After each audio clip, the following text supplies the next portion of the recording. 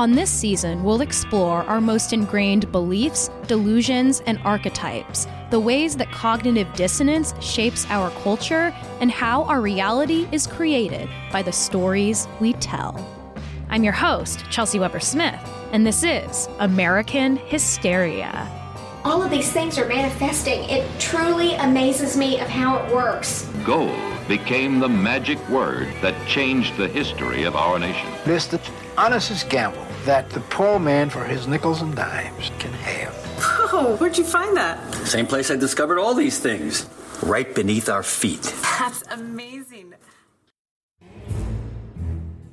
Once when I was a kid, I was at a big fair with my family, and my granny, known as the Lucky One, decided to play a carnival game, something I've only ever seen her do once in my entire life.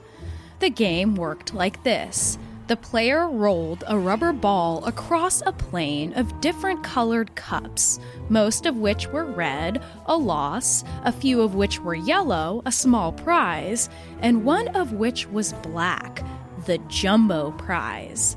I can see it perfectly in my memory, that gentle roll, the ball bumping over the red and the yellow, and then settling flawlessly into the single black cup.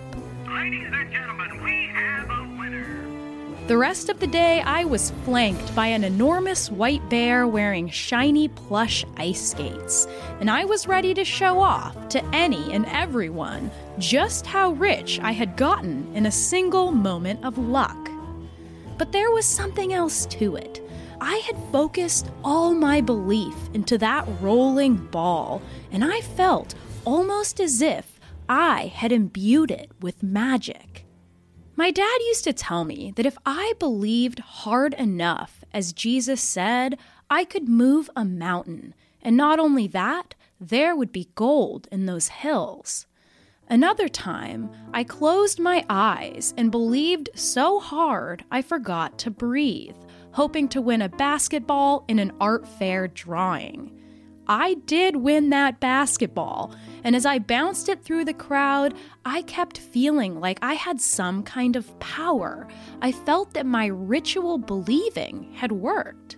Of course, it's easy to say that it didn't, and that's what I'm supposed to do here at American Hysteria. I know it was my first run-in with that pesky confirmation bias that created the illusion for me that my belief had indeed created my reality. I forgot all the times I had not won the drawing, all the times I lost at the bright, loud carnival games. This is just one quirky suburban kid's example of a much bigger phenomenon in American culture, the dream to get rich quick, and the various ideas about just how to make that happen. For this episode, we'll look at some distinct manifestations of this wild fantasy, what we call the American dream, the California dream, and the Harlem dream, and how these very different psychologies have come together to create the American story of wealth and hope. The early colonists, the bizarre treasure hunters, those that rushed west at the hope of finding gold, the stories of enslaved people with their windfalls of cash, and an underground lottery that formed in Harlem and kept the Black community economically stable for decades. We'll also look at the modern popular manifestation of getting rich quick through simply using the thoughts in your head to create your own reality. We'll look at another kind of dream too. The idea that what we dream while we're asleep could be a guiding light to illuminate just where our treasures lie, and that the notion of rituals and magic can give us everything we desire. That if we believe, that if we visualize, if we manifest, we can have a lavish life of untold riches, or, more simply, economic security, and even more simply than that, freedom itself. You attract in your life whatever you think about because thoughts are things. I'm sure you've heard of the law of attraction because of the hit movie The Secret. This is my vision board from 2007. I've got a diamond ring and vacations on here because I love the beach. And you won't believe this, but the ring that I got when I got engaged, it looks identical to the one on my vision board. I didn't even go to pick out the ring. It was really cool. Many of us may remember this New York Times best-selling self-help book and the movie that preceded it, The Secret, which taught that through your thoughts you can manifest whatever future you desire, including, perhaps most often by American standards, extravagant wealth. The Secret, written by bleach blonde, bindi-wearing Australian TV producer Rhonda Byrne in 2006, is one of an onslaught of self-help books touting what they call the law of attraction. That is, that anything you want you can have by visualizing and manifesting health, love, and especially wealth, simply if you visualize it enough. You can find hundreds of books, programs, lectures, and corporate courses that have evolved out of this philosophy. At this point, it's become commonplace. Now, the key here isn't hoping and making goals. That's great. Though highly critiqued for its pseudoscience and quantum physics, The Secret has many testimonials to its success. And I don't necessarily believe that it's a bad way to live or a bad way to think. But there's more. The film version tells of a woman who visualized her cancer away with no medical treatment, and this is the philosophy of the founder of this New Thought movement, Phineas Quimby, who allegedly cured his tuberculosis with just the power of positive thinking, and he popularized this personal power in the mid-1800s. The direct influence for her work, as stated by Rhonda Byrne, came in 1910 in a book called The Science of Getting Rich by Wallace D. Wattles, which highlighted the fact that the Christian church had often valued and promoted poverty and austerity. But to Wallace D. Wattles, what was natural was abundance, and one could not reach their full spiritual and personal potential if they were poor. Quote, "By thought you can cause the gold in the hearts of the mountains to be impelled toward you." Wattles wrote almost 300 years after America began as a lottery of life and death, a gold rush in every sense of the word. The first English settlers to sail to what would become America did not come for religious freedom, but did so in the very first American get-rich-quick scheme, a search for gold funded by the Virginia Company of London. They would invest £222,000, which is about $20 million in today's dollar, into the project. Those financing this dangerous mission, taken on by 105 people in 1607, lost pretty much their entire investment. The only thing that would be returned to the London Company would be shiploads of pyrite, in layman's terms, fool's gold, with the explorers not realizing that they themselves had been duped. As funding from the London Company ran thin, the English version of the lottery performed in the new settlements would come to provide a future for the colonists who were dying at an incredible rate. The earliest evidence of an official lottery was found to date back to 1720, but it's certain that they were popular before this time. In the 1720 lottery, for a small sum of 20 shillings, 350 locals could enter into a contest to win a brick house in Philadelphia. It's safe to say that without these competitions of luck, the colonies would have never been able to survive, and the America we know today would have never been built. Following these gold hunters would come the Protestants, of which the Puritans were a part, and they had an unabiding focus on work ethic and a belief that this work was a sign of possible salvation. As Calvinists, many of those under this umbrella believed that the people going to heaven were predestined already by God, completely under his control and will, and at the end of the day, there was nothing a person could do to assure their place in heaven. All they could really do was work and pray and keep their heads down and avoid the pride and avarice of the wealthy, all in hopes of getting rich quick on those golden streets of heaven. On the other side, the explorers who came to find gold were agents of chance, of risk, looking for the riches of heaven on earth while they were still alive. The colonies in the East and the South began to grow and stabilize, mostly through capital produced by tobacco made possible by slave and indentured servant labor. But many of those who were not striking it rich as plantation owners revived the earlier spirit of American treasure hunting. Occultic traditions wound through the lives of adventurers, no longer seeking the natural discovery of gold for some other nation, but the legends of buried treasure by pirates and other mythical peoples, with treasures that for once they could keep for themselves. These treasure hunts relied on astrology, dreams, diviners, and rituals.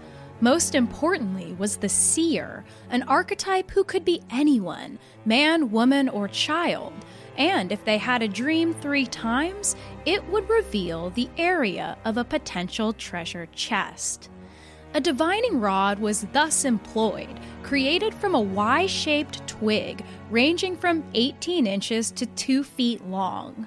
The rod would be held in the hand and carried across the land until it twisted downward, indicating where they should begin to dig. But wait, you think the spirits would allow just any man to access their untold riches? Think again. Often the seekers believed that demonic forces guarded the treasure, sometimes in the form of an animal, like a dog or a cat or a snake, but most often the ghost of a young boy who had been murdered and buried along with the treasure in order to protect it. Other times, it was a horseman holding his own head and blowing blue fire into the sky. In order to deal with these potential spirits, there were rituals that had to be followed. The most important was silence. Any misstep or words spoken could cause a noise and frighten the treasure away, literally. It was widely believed that the chests could run away from the men underground, soil and grass rising and falling with its path like it was a cartoon. In order to prevent these runaways, hunters would dig elaborate ditches around the site or use a more magical method, drawing wide witchy circles that acted as force fields for demons. In some accounts, a hen would be sacrificed and her blood used, along with hog dung, to be smeared on the spikes along the perimeter of the circle. Grasping a Bible, the astrologer of the group might hold a sword up to the sky, using the planets to help direct the ritual, telling whether or not a dog should be sacrificed or maybe a sheep lit on fire. These rituals and the hunt for treasure in general was annoying to contemporary Ben Franklin, who wrote in an essay, quote, "You can hardly walk half a mile out of town on any side without observing several pits dug with that design. And perhaps some men, otherwise of very good sense, have been drawn into this practice through an overweening desire of sudden wealth, and an easy credulity of what they so earnestly wished might be true." In the next century, these stories of buried gold would no longer read like children's books full of pirates and ghosts, but instead would be produced by the natural world, all the way in California, all the way in the West, a place that already represented untold possibilities as the nation kept manifesting its own prosperous destiny.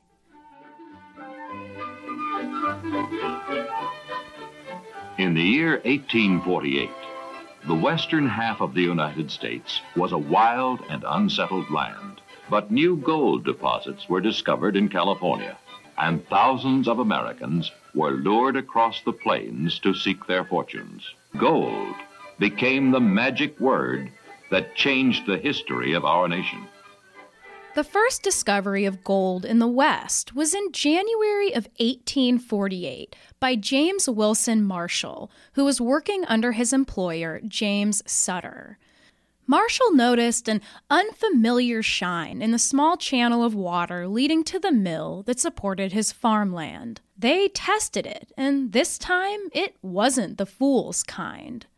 Despite the rumors that followed, America had been fooled too many times, and at first there wasn't much interest in the whispers of California gold. That is, until one sly dog named Sam Brennan ran through the streets of San Francisco over and over, screaming, "Gold! Gold in the American River!" and shaking a chunk of it inside a glass jar while he published successful accounts in his personal newspaper. Suddenly, thousands flocked into this land near this tiny town called San Francisco, whose population jumped from 200 to tens of thousands. And by 1854, a span of just 6 years, 300,000 people would enter the area from all over the world. But instead of focusing on finding gold himself, Sam Brennan focused on what the influx of people would need to get by. He drove up the prices of shovels and gold pans to exorbitant levels, eventually selling single eggs to the desperate folks for the current equivalent of $25. Coffee was hiked up to the equivalent of $100 a pound, and new boots would set you back $2,500. Of course, Sam Brennan and those who copied his method were not the only gold rush hucksters. When selling to potential buyers of rich land, the men who owned the mines would simply create the appearance of gold. Using their shotguns loaded with gold dust, they would shoot into the sides of the mines until they sparkled, what we now know as salting the mine. If that wasn't enough, the scammers would place pieces of gold into the sticks of dynamite that would explode open the sides of the cave before the eyes of the buyer to ensure that the gold ran deep. But sometimes those buyers were keen to their tricks and brought their own dynamite. To counter this, and let me caveat here and say I couldn't corroborate this enough to claim that it's true, but it's just so good, the sellers would sprinkle gold dust into their chewing tobacco and spit it into the mine's crevices, or they would consume a liquid elixir called bichloride of gold, which was once used to cure alcoholism and kidney problems, and then urinate into those cracks, which allegedly would also create the appearance of gold. But I'm no scientist. More after this. You ever notice how finding time and energy to do the most basic human necessity, eat literal food, has become just another exhausting task jammed into our increasingly inhuman schedules? Well, your spring can be a little more stress-free with Factor. Factor will provide you with delicious, never-frozen, ready-to-eat gourmet meals that are chef-crafted, dietitian-approved, and ready to eat in just 2 minutes.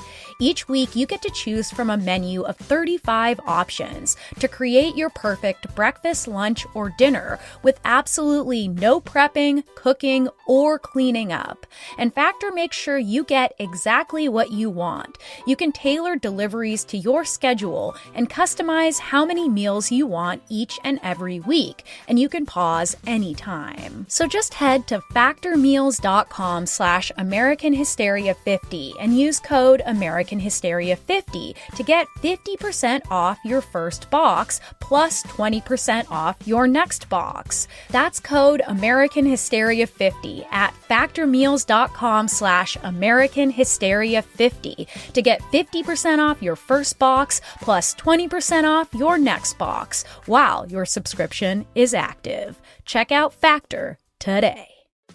Hey, podcast listener. Do you love talking about movies, music, TV, comics, and games? Then you should be listening to The Great Pop Culture Debate, back and bigger than ever for Season 9. This season, the panelists discuss the best James Bond film, the best Elton John single, the best Nickelodeon original series, the best Batman villain, and so much more. Find the show wherever you listen to podcasts, or head to greatpopculturedebate.com. More than 100 topics are already available. Subscribe today. And now, back to the show.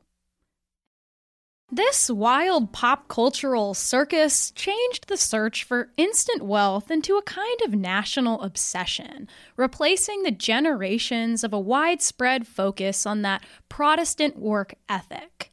The California dream took its seat next to the American one.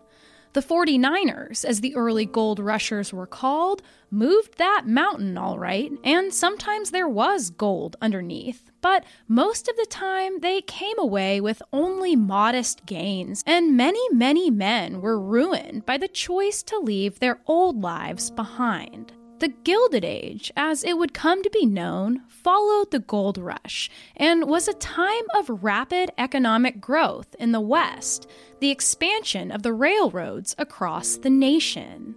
As industry boomed in the cities after the Industrial Revolution, robber barons, or wealthy entrepreneurs, concentrated their vast fortunes by busting unions and crushing their competitors until the rich became the super, super rich and the working class lived even more so below the poverty line, sequestered to rat-infested tenements, working 12-hour days, often alongside their own children, and they still struggled to buy loaves of bread. The underlying problems of poverty were covered in a thin veneer of gold, as author Mark Twain encapsulated when he named the Gilded Age with his typical tongue-in-cheek wit.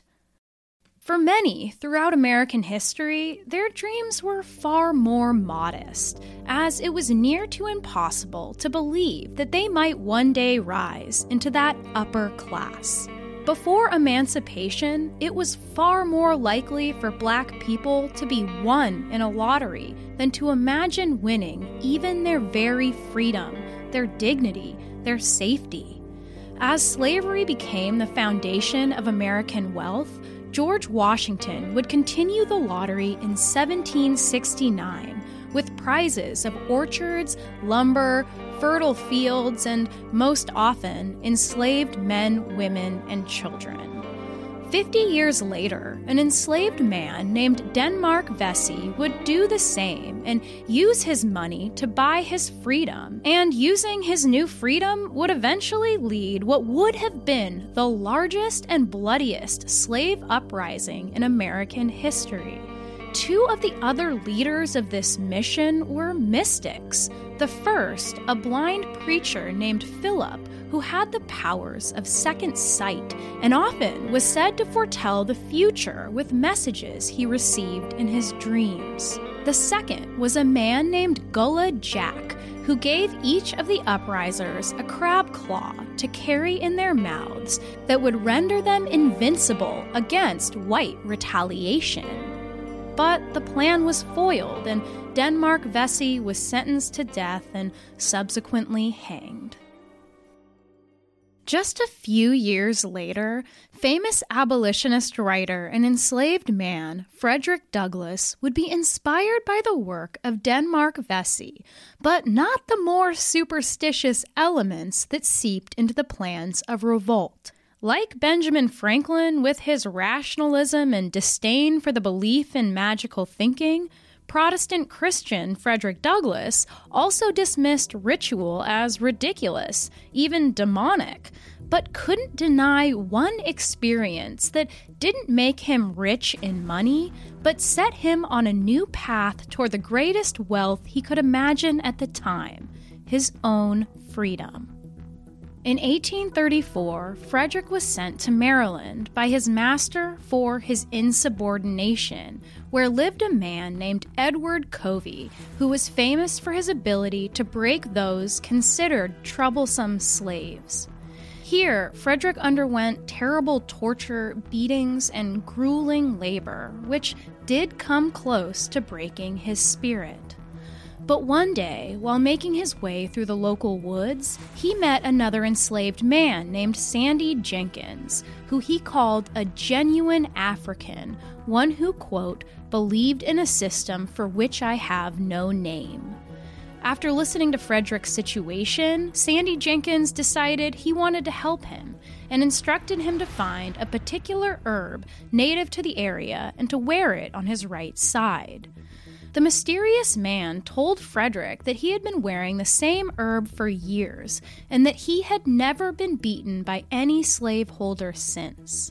Initially, Frederick scoffed at the thought, but when Sandy mentioned that his religion and the books he'd been reading had not yet offered him any real protection and reminded him that there was nothing to lose by trying out this ritual, Frederick foraged for the herb and tied it to his right hip. The next day, when the slave master came to beat him, Frederick did the unthinkable. He fought back hard, and for 2 hours the men struggled. And in the end, it was Frederick who won the fight, and he also scared the shit out of a cowering Edward Covey. Frederick was shocked at his own actions, unsure what had come over him, when just the day before he couldn't have imagined taking a risk like that. He knew what would happen. He would be publicly whipped or even killed for a crime like that. But Covey never reported him to any authorities, and he faced no penalties for those actions. Remarkably, by Frederick's own account, Covey would never lay a finger on him ever again. The easy manner in which I got off was always a surprise to me. Later, Frederick said that this event was one of the most important moments in his life that would help him reach his eventual freedom. Though he still denied the power of that talisman with his rational, educated mind, a part of him couldn't help but wonder. Speaking of Sandy Jenkins, Frederick would acknowledge that, quote, a slight gleam or shadow of his superstition had fallen on me. Hitting the number can also move the spirit mightily. But it's the honestest gamble that the poor man for his nickels and dimes can have. Or the poor man's stock market. I'm sure people have heard that phrase. Almost 100 years later, the same spirit would take hold in 1920s Harlem, as it would in many other American cities, when a new, underground version of the lottery rose to extreme popularity, one that would carry many, many black folks through the Great Depression and beyond. Known as the Numbers Game, or simply The Numbers, this was a brainchild of a black immigrant from the West Indies named Casper Holstein. Using the knowledge he'd gained working as a messenger for the stock exchange, he created a new system that would produce a winner every day, with far less of a chance of the game being fixed. Though the Numbers Game wasn't a legal enterprise, it became one of the major cultural marks of the Harlem Renaissance, and it became so popular, in fact, that the black community began greeting each other not with a hello, but instead with a hearty, "What was it?" with the response being the 3-digit number of the day. This gamble wasn't going to get any player rich by white American standards, but the modest windfalls they could receive off a nickel a day would make all the difference in the lives of those with low incomes in a city where 80% of the businesses were owned by whites that didn't even live in Harlem. Many used their winnings to open up businesses of their own or to send their kids to college. Enter Stephanie St. Clair, an educated black immigrant who was the only woman to ever have control over the Harlem lottery. After allegedly stabbing her abusive boyfriend in the eye with a fork after he tried to force her into sex work, she got involved with the illegal policy banks that ran the Numbers Game, the only place where black people could invest their money, as they were not allowed to use legal banks. Eventually, Stephanie invested $10,000 into her own bank, and her career in the Numbers Game took off. Known as Madam Queen or just Queenie, Stephanie was a hero and a villain simultaneously, ruthless and generous and very well dressed. often wearing a signature fur coat made of squirrels, along with pearls and her carefully styled hair topped with fashionable hats or a turban. You could say that Queenie did get rich relatively quick, because at the height of her career, she was making $20,000 a year, which in today's dollar is $300,000. Though Casper Holstein and Queenie were rivals in the business, as well as vicious and sometimes violent in their dealings, they both used their success to invest in the Harlem community. Casper, called, quote, Harlem's favorite hero by the New York Times in 1928, funded education scholarships and literacy programs for residents, while Queenie supported Black-owned policy banks and took out articles in local papers that educated Black people about their legal rights, as well as ones that called out instances of police brutality. Both would employ a vast number of people of color within their businesses, with the numbers almost single-handedly supporting the underground Black economy. There were some very interesting parallels between the numbers game, the rituals that led lottery winner Denmark Vesey's plans for his slave revolt, and Frederick Douglass's mysterious abilities given to him, apparently, by a mystical man in the woods. Also, not unlike the treasure hunting movement we talked about earlier, those that played the numbers in Harlem relied heavily on dreams and their interpretations. Like those who made their money from the gold rush, capitalizing on the hope to get rich quick, a great deal of men and women were also creating a side industry that complemented the underground economy. Psychics, numerologists, palm readers, and crystal ball gazers. The extremely popular Aunt Sally's Policy Player's Dream Book became a staple for any serious numbers player, along with others like Old Aunt Dinah's Dream Book of Numbers and Gypsy's Witch Dream Book of Numbers, all of which offered 3-digit numbers based on a huge variety of symbols that appeared in the player's dreams. Also for sale were various products derived from the West African traditions of hoodoo, like psalm prayer candles, incense, potions, and small bags containing lucky items. One such item was the very popular John the Conqueror root, based on a hero of Black folklore, an African prince sold into American slavery who once used his cunning to outsmart his master. In the story, John falls in love with the devil's daughter and gallops back to Africa with her after stealing the devil's own horses. Writing of the myth, Black author of Their Eyes Were Watching God, Zora Neale Hurston, said, quote, "You will know then that no matter how bad things look now, it will be worse for those who seek to oppress us." Though I couldn't find confirmation, it sounds like this could be the root that Frederick Douglass wore at his side when he wailed on the slave master without fear, eventually escaping his own version of the devil.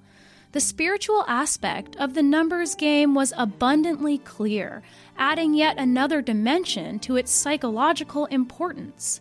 Black singer and civil rights activist Lena Horne said of the Black Lottery, quote, "In the Negro ghetto, it's about the only hope you can afford." Poet Langston Hughes reiterated the same feeling, quote, "The numbers is the salvation of Harlem.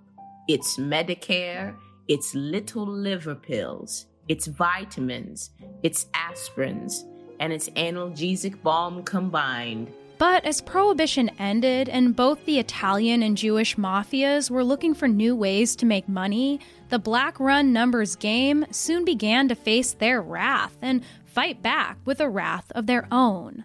Black numbers runners were beaten or murdered if they wouldn't give control of their businesses or portions of their earnings to mob boss Dutch Schultz, the only way they would be allowed to keep their jobs.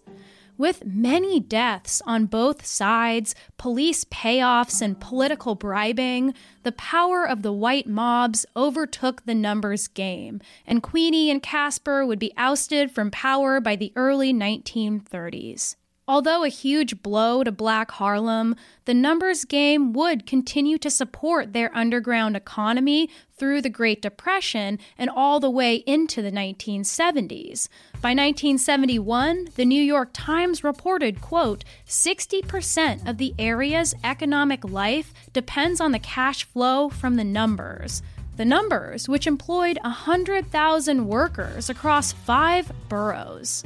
Numbers runners and policy banks still followed in Queenie and Casper's footsteps by bankrolling small businesses and donating to civil rights groups and Black political candidates' campaigns. But of course, the government wouldn't let this stand forever. The numbers game was making nearly $1 billion a year by 1980.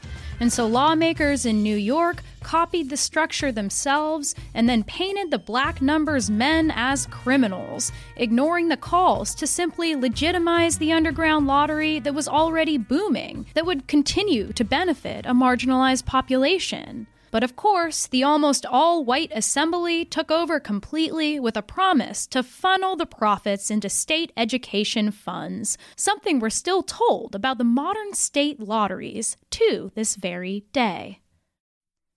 More after this. And now, back to the show. Speaking of, do our modern lotteries that offer millions and millions in prizes and who donate a substantial amount, millions or even as some claim, $1 billion a year of their profits to public schools, actually help? Well, not really. It seems like a great idea in theory, one not unlike the numbers runners supporting local education. But what really happens with the lottery is that the state receives the money in their education budgets, but not as a supplement. They use the money to pay for the budget and then reallocate the state money elsewhere. So it doesn't actually improve schools, it just keeps things the same. Low-income folks still invest far more in the lottery than their middle and upper-class counterparts, who tend to look down on this kind of gambling as irresponsible and downright stupid. Put one way, the lottery, as run by the state, uses its low-income residents as a way to pay for education, while the tax rates for the wealthiest in America have continued to plummet. You might say that money has become our main American god, not because we're some particularly greedy nation, but because we tell a story about it. We hold a dream that does come true on rare occasions, but mostly hangs hopefully in some future golden era. First, it came in the form of the American dream, the Protestant work ethic carried over the Atlantic that accompanied a belief that any material prosperity you may acquire was a sign of your favor with God, some shred of evidence that perhaps you might be one of the chosen ones that will get rich quick right after you die. The explorers, a lineage of adventurers that would later face the West's wilderness to find the California dream of gold, thought that maybe wealth had little to do with morals, and instead valued the excitement of this chaos of risk and a windfall of wealth to enjoy in this lifetime. The Harlem Dream, a lineage stretching back to the legacy of Denmark Vesey and Frederick Douglass, up through the modest wins of the numbers game, was a dream of simply rising to some level of personal stability, first through the hope of freedom, and then the potential to make enough money to live a decent life. The hope to get rich quick is a mystical one, long imbued with magic. It is a belief of the simplest sort, an easy belief, a belief in future power and future ease, a belief in the transformative self and the potential to transform into a divine being, as those at the top of our hierarchy almost seem to appear, at least with the privileges that they're afforded. It's true that accruing wealth does make people's lives better, but there's more to it than that, at least according to an extensive study by Purdue University that surveyed 1.7 million people worldwide and found that the ideal yearly income for a single American citizen to reach a kind of maximum happiness and contentment was between $70,000 and $105,000 a year. And anything above $105K seemed to add no real benefits to emotional well-being, and overall even showed a slight decrease in that happiness. Of course, most of us earn nowhere near those figures, and the average American yearly income is about $48,000 a year. But that's still much higher than what's earned by black workers, who average about $39,000 a year. And these figures still feel high for the service workers, who earn on average $28,000 a year, with black service workers making even less. It's no wonder that Americans hope for a windfall of cash.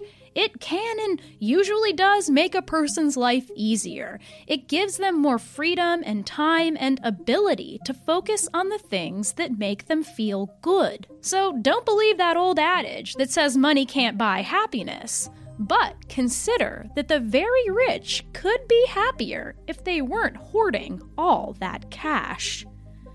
Unfortunately, the story of wealth has also been one of who is deserving. The Secret tells us that, quote, "The only reason a person does not have enough money is because they are blocking money from coming to them with their thoughts."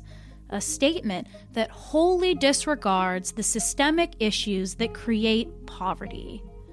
As mentioned, The Secret's biggest influence was The Science of Getting Rich, and that book went even further. In it, Wallace D. Wattles tells us not to pity the poor and not to help them either. He forbids the, quote, "study of poverty," and warns against trying to understand and affect the systems that create poverty themselves.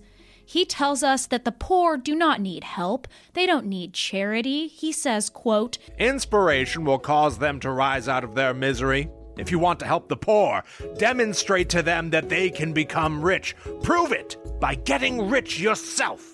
You know, just make a vision board for your local homeless shelter and arrive in your newest fur coat. Do not try to understand the conditions that create poverty. Do not do anything to combat them, or you will attract that very poverty to yourself. I have to wonder, is hope the greatest American hysteria of all?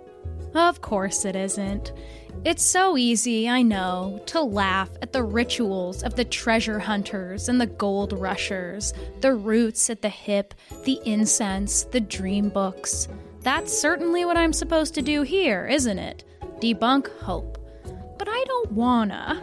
And anyway, there is evidence that a sense of hope can better our mental and even physical health and lead to greater successes. It's a vital part of a happy life, just as a certain level of income is. Hope, unfortunately, is not exactly what books like The Secret traffic in. I like positive thinking. I believe it can help us in almost every way. It's the other side of the message that scares me when it teaches that our failures are all our fault, that if we just got it right, if we were just good enough, if we just thought the right way, our wealth would be a given.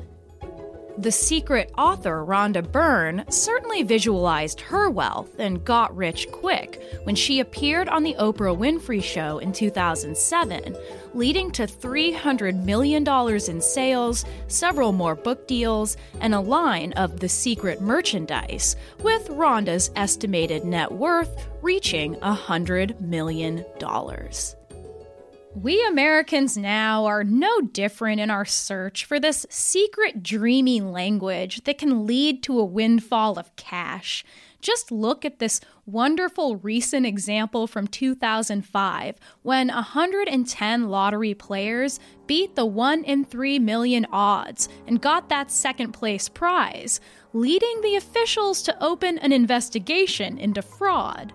What did they find? Every winner had taken their number combo from a fortune cookie.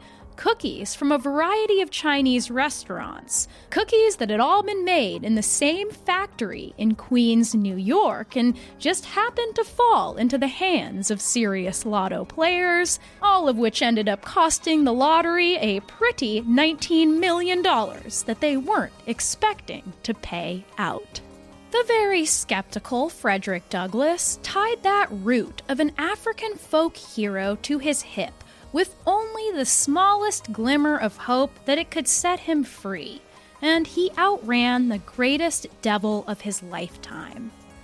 We cannot escape the feeling that there is an invisible hand guiding us, that if we just do things exactly right, like the treasure hunters once thought, we will receive the rewards restricted to the luckiest among us, the elect, the blessed. Psychologists have long known that ritual itself is a built-in part of being human, as the brain's main function is, essentially, to predict the future. It takes in information all the time so that eventually we know what to look out for, how to stay safe from predators, what's safe to eat, where are the safe places to sleep, and what can we take comfort in and what do we need to fear. When the brain can do this function, it gives us a sense of safety and happiness. But when it can't, we feel threatened and anxious. Ritual is the hope to control an uncertain future. Ritual is a hope that everything will be okay, and this includes, most often, the ritual to become financially stable, to be free from a life of pain. Perhaps this is part of the secret's power. Even if it doesn't work scientifically as proponents will say it does, creating vision boards can certainly alleviate anxiety about the future, and that, in and of itself, is a gift. Since its very beginnings, colonial America has always been a get-rich-quick country, from the first gold explorations to the lotteries that funded colonial expansion to the treasure hunts, the gold rush, and all our modern gambles and lotteries that we play today. You could say that the secret did in fact work for early Americans, as they manifested their destiny across the long land they came to conquer. The dreams on their vision boards were powered by their thinking, by their certainty that they deserved everything that they wanted. But this luck was systematically created on the land of murdered indigenous peoples, the labor of enslaved black people, and to a lesser degree, poor white immigrants. And not to mention our modern working class. Plantation owners grew rich on tobacco, and the robber barons would later grow rich during the Industrial Revolution through gold mines, railroads, and the stock market until they created generations and generations of inherited wealth, as well as a template for CEOs of our most mega corporations. Even in my old age, I'm still just as human as everyone else. No matter how rational, how skeptical any of us may be, we cannot escape the rituals we need to live. Because hope is just that, a ritual, a dream, one that takes the form of whatever we most desire. To this day, I can't help but focus all of my childlike belief into any uncertainty, hoping secretly that something out there might listen, that there might be a guiding hand looking out for me, that I could move a mountain with just my own version of faith, and that there could be treasure underneath, that if we keep digging, there might be treasure underneath for us all. In the silliest of examples, I always wondered if some lucky invisible force guided my granny's hand that day as she rolled the ball across the 100 different colored cups, winning a carnival lottery that made me richer than I could have dreamed as I carried that enormous stuffed bear on my back like a chest full of impossible gold. This was American Hysteria. Next time on the show, we're covering The Curse of the Lottery, and then we're taking a couple weeks off and coming back with an episode called Men's Rights. The nonprofit we'd like to highlight this week is called Friends of Public School Harlem. Their mission is to level the playing field so Harlem students and schools can reach their full potential and feel the successes they're capable of and want so much to achieve. They use donations to buy iPads and computers for school, to fund the arts, health and wellness programs, and fund other needed resources to support the success of the schools and their students. Please consider following us on Instagram at American Hysteria Podcast. We're always posting memes, talking about what TV shows and movies we're watching, complete with Lifetime movie clips and commentary, and generally having a good time making fun of most everything and usually ourselves. American Hysteria is written, produced, and hosted by me, Chelsea Weber-Smith. Sound production by Clear Como Studios, co-researched and co-written by Riley Smith, and co-produced by Miranda Zickler. This week we have voice acting by Tamika Lawrence. Check out her music under Tamika Lawrence on all digital platforms, and keep an eye out for her new single, Don't Worry About It, out next month. Our other voice actor, of course, is Will Rogers. Make sure you check out his podcast about horror and all things strange with Kristen Rogers Anderson called Guide to the Unknown. Get that on your favorite podcast platform.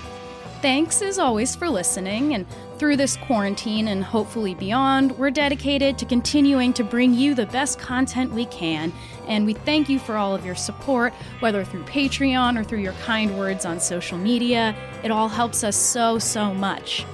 I hope you have a great week, and get all your rituals right, y'all, lest your treasure escape underground.